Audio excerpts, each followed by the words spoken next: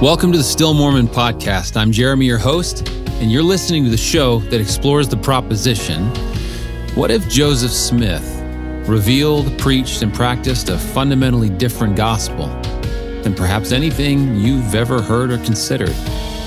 Ultimately, here at the Still Mormon podcast, we hope to give you reason to believe.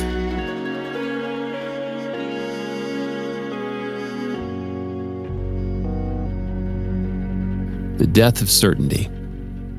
That's why I'm doing this podcast. I used to be very certain. As a lifelong Latter-day Saint, born and raised from pioneer stock, active all my life, even today, current temporal recommend holder. I currently teach youth Sunday school.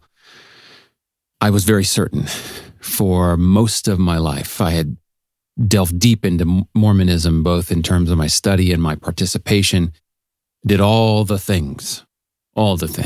And I had a testimony, and I was certain about many things until the death of my son.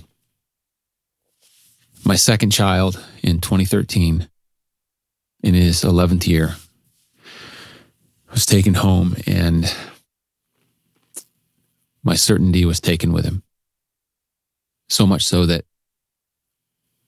in that dark abyss, I had the opportunity to contemplate what life is like without God. And I spent a season with agnosticism as my friend. And it was actually a real blessing to contemplate, as Joseph said, to contemplate the darkest abyss if you're going to reach the highest heavens. I won't go into that or the details, but the bottom line is that from that depth, I still couldn't let go of my son. He had autism and a seizure disorder. That kid was an angel sent from heaven, and he had an energy, an unmistakable life force. Energy can not be created nor destroyed. It just changes form. It goes elsewhere. And though I didn't know where he was, nor do I still, I couldn't let go of the thought that he was still there somewhere. And the thought of my son kept me connected to God. And without going too much into that whole story, by and by, what pulled me out was maybe for the first time really discovering the restoration.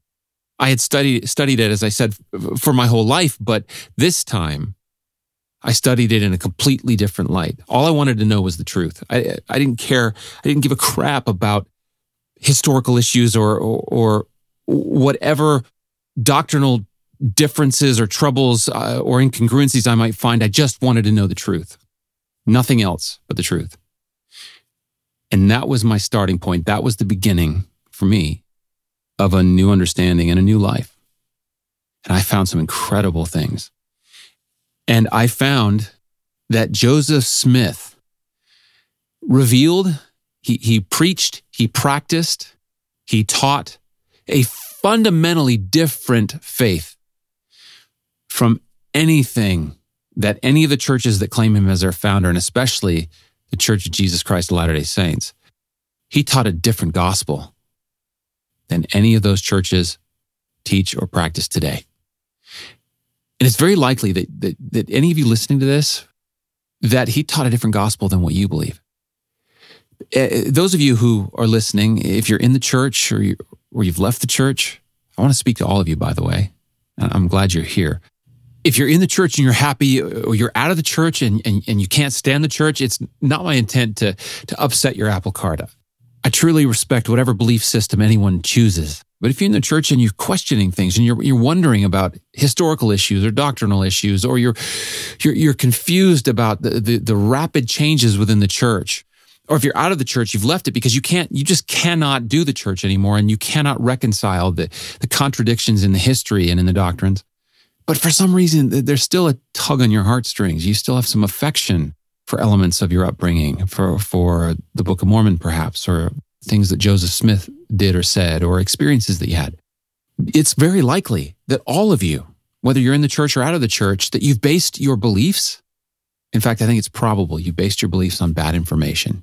Whether you got it from the church itself, or you got your information from Richard Bushman and from Michael Quinn, Todd Compton, Brian Hales, all those historians, writers like Jeremy Runnels, who penned the letter to a CES director, podcasters like John DeLynn and Bill Reel, Radio Free Mormon, Lindsay Hansen Park.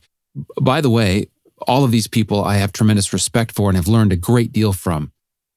But I'm going to say something rather audacious. They're all wrong on many substantive issues. They're all wrong about some primary and fundamental things about Joseph Smith. I don't impugn their motives. I believe they're all sincere in what they're trying to accomplish.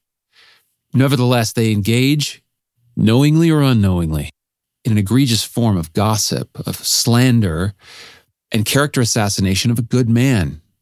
And if you listening, if you pass on their unfounded suppositions, you're doing the same thing. Now, I'm not pointing the finger at you because I've done this myself. I'm guilty of it.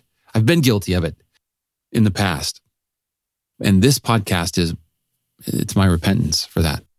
It's my way of saying I will no longer speak ill of that man. Now, believing bad information, that's one thing, especially when you don't have all the facts. But when you know it's bad information and you perpetuate it for whatever reason, for apologetics, for if you have an axe to grind, that's immoral. That's immoral. And I will no longer participate in that.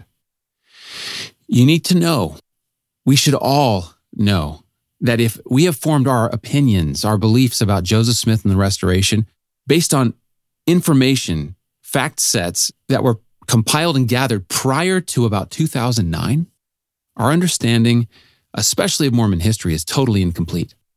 Totally incomplete. And let me give you one stark example of what I mean. Joseph Smith was not a polygamist. He was not a polygamist. I know that may be dropping a bombshell on you, but I can prove it to you. Or at least I can prove that from the historical record, you cannot prove that he was a polygamist. There is no proof that Joseph Smith did the things he was accused of, that he was accused of being a polyandrer, meaning marrying other men's wives, that he was accused of being a pedophile, or rather of statutory rape. Not just a polygamist, but someone who was a libidinous man and took advantage of the women that followed him. I can prove from the historical record that there is no proof that he did those things, and that those things are gossip, slander, hearsay, and character assassination from his enemies and those who claim to be his friends and were not. And I'm going to go through every piece of this with you, not just polygamy, by the way, but this podcast is designed to go through all of it, through Book of Abraham, through all of the issues people bring up in the CES letter, for Book of Mormon translation, first vision accounts, treasure hunting, seer stones, you name it. But we're going to start with the issue of polygamy, because that's the big one. That's the big one. That's the single biggest reason why people end up not believing that Joseph told the truth. Because of that, because of polygamy. If Joseph was a polygamist, he was also a liar. And therefore, why trust anything he has to say? Well, I believe Joseph told the truth. And I believe he deserves a fair hearing. And so I'm going to go through every piece of this argument on polygamy and on other things with you. My ambition is to make this hopefully the most thorough discussion on polygamy that's ever been done in the podcast sphere. I'm going to give you consumable arguments, exhaustive discussions, maybe some humor along the way. Most importantly, I'm going to provide you with all of the sources. Now, the authors I mentioned and others in the church and their essays, for example, they provide sources, but what they don't do, and what I believe that they must do, is explain the who, what, when, where, and why of the source.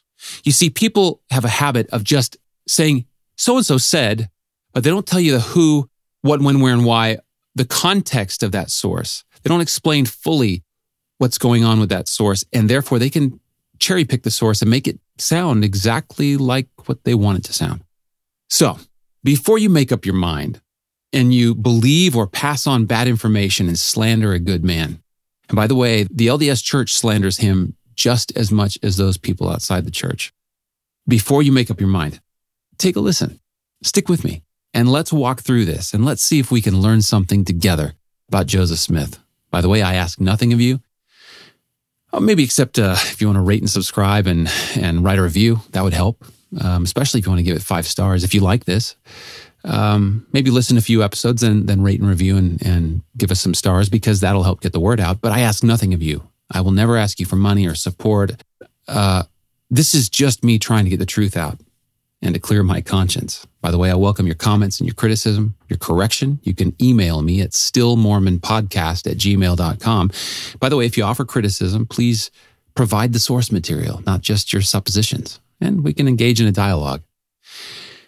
So this is my welcome to you, and I'm glad you're here.